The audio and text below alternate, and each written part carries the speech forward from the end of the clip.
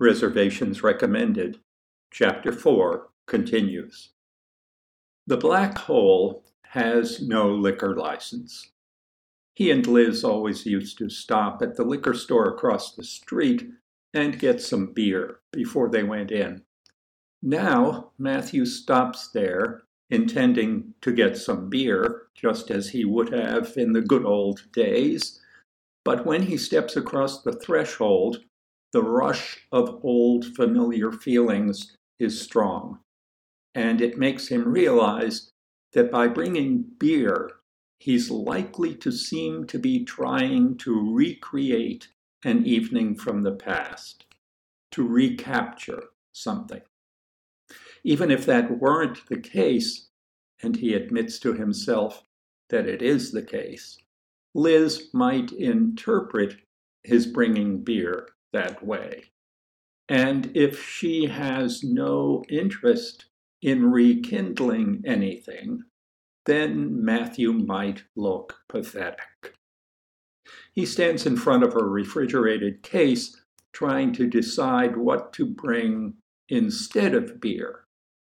There are some chilled wines. If he brought some cheap wine, it might evoke the spirit of former evenings at the Black Hole without seeming to be an attempt to duplicate them. It might be just the right light-hearted and subtle thing to do.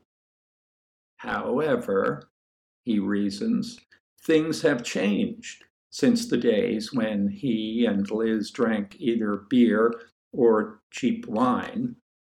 He really should bring something better, something that speaks of his present situation, something that will divorce this night from the old nights and force Liz to see how different he is now from what he was.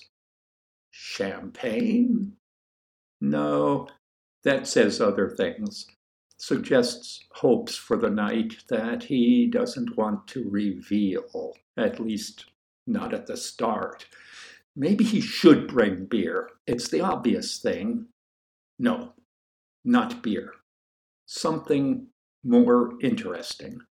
Something clever, amusing. Vodka? Red pepper vodka? Ginger brandy? Tequila? Tequila. Tequila and Indian food. That seems amusing. Almost clever. At least different. He buys a bottle of tequila and 2 limes. Across the street, the line of people waiting for tables in the restaurant extends beyond the door and onto the sidewalk. The temperature is about 20 degrees. People are stamping their feet and passing bottles in brown bags. Everything is as it was. Liz isn't in the line outside, so Matthew squeezes through the door. "Excuse me, I'm meeting someone. Excuse me. I think someone is waiting for me inside. Excuse me." He stands on the tiny landing at the top of the stairs. Liz is a few steps down, laughing, her head tossed back, her hair falling in waves over the collar of her coat. She has her hand on the shoulder of another woman to whom she is apparently telling a hilarious story. The other woman is Belinda. Matthew turns to go. This is an involuntary reaction, as if he were still married to Liz, had been having an affair with Belinda, and feared that Liz had found him out.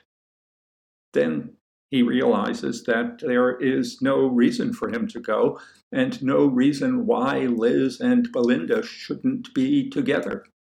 They've been friends for years, after all. He turns back. Belinda sees him and waves.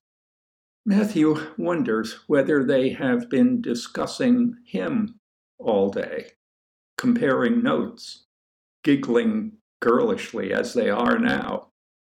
Liz turns toward him. Quite possibly she has never looked better. Matthew has the sinking feeling that she must have fallen in love with someone. Some other man must be making her glow like that. She smiles. His heart leaps and drops, leaps and drops. She really is everything he has ever wanted. He squeezes down the stairs. "Hi, Matthew," says Liz. She kisses him. "Hi, Liz." He turns to Belinda. "Hi, Belinda," he says. He kisses her. "Have a drink," says Liz. She hands him a bottle of champagne, Perrier Jouet, without a brown bag. Matthew drinks from the bottle. "Is this an occasion?" he asks. "It sure is," says Liz. "I didn't quite tell you the truth on the phone. There's another reason for my being in town. I have been promoted, and I mean spectacularly promoted." "Congratulations," says Matthew. He's pleased for her, but he hopes the promotion hasn't been all that spectacular. After she decided that she wasn't going to be a mother, she decided she was going to be a success. She spent months looking for a business where, she said, anybody with half a brain can shine. She chose insurance. Matthew was grateful to her for not choosing toys. He still hopes that she'll tire of business and drift back to him.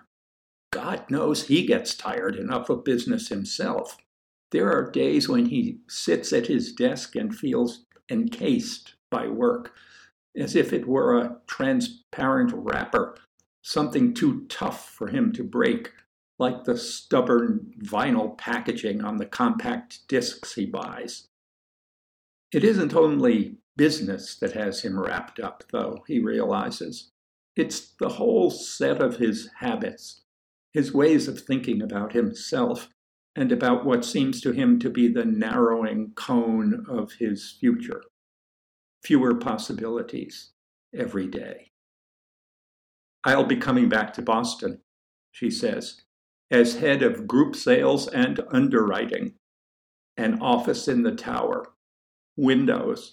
The whole thing."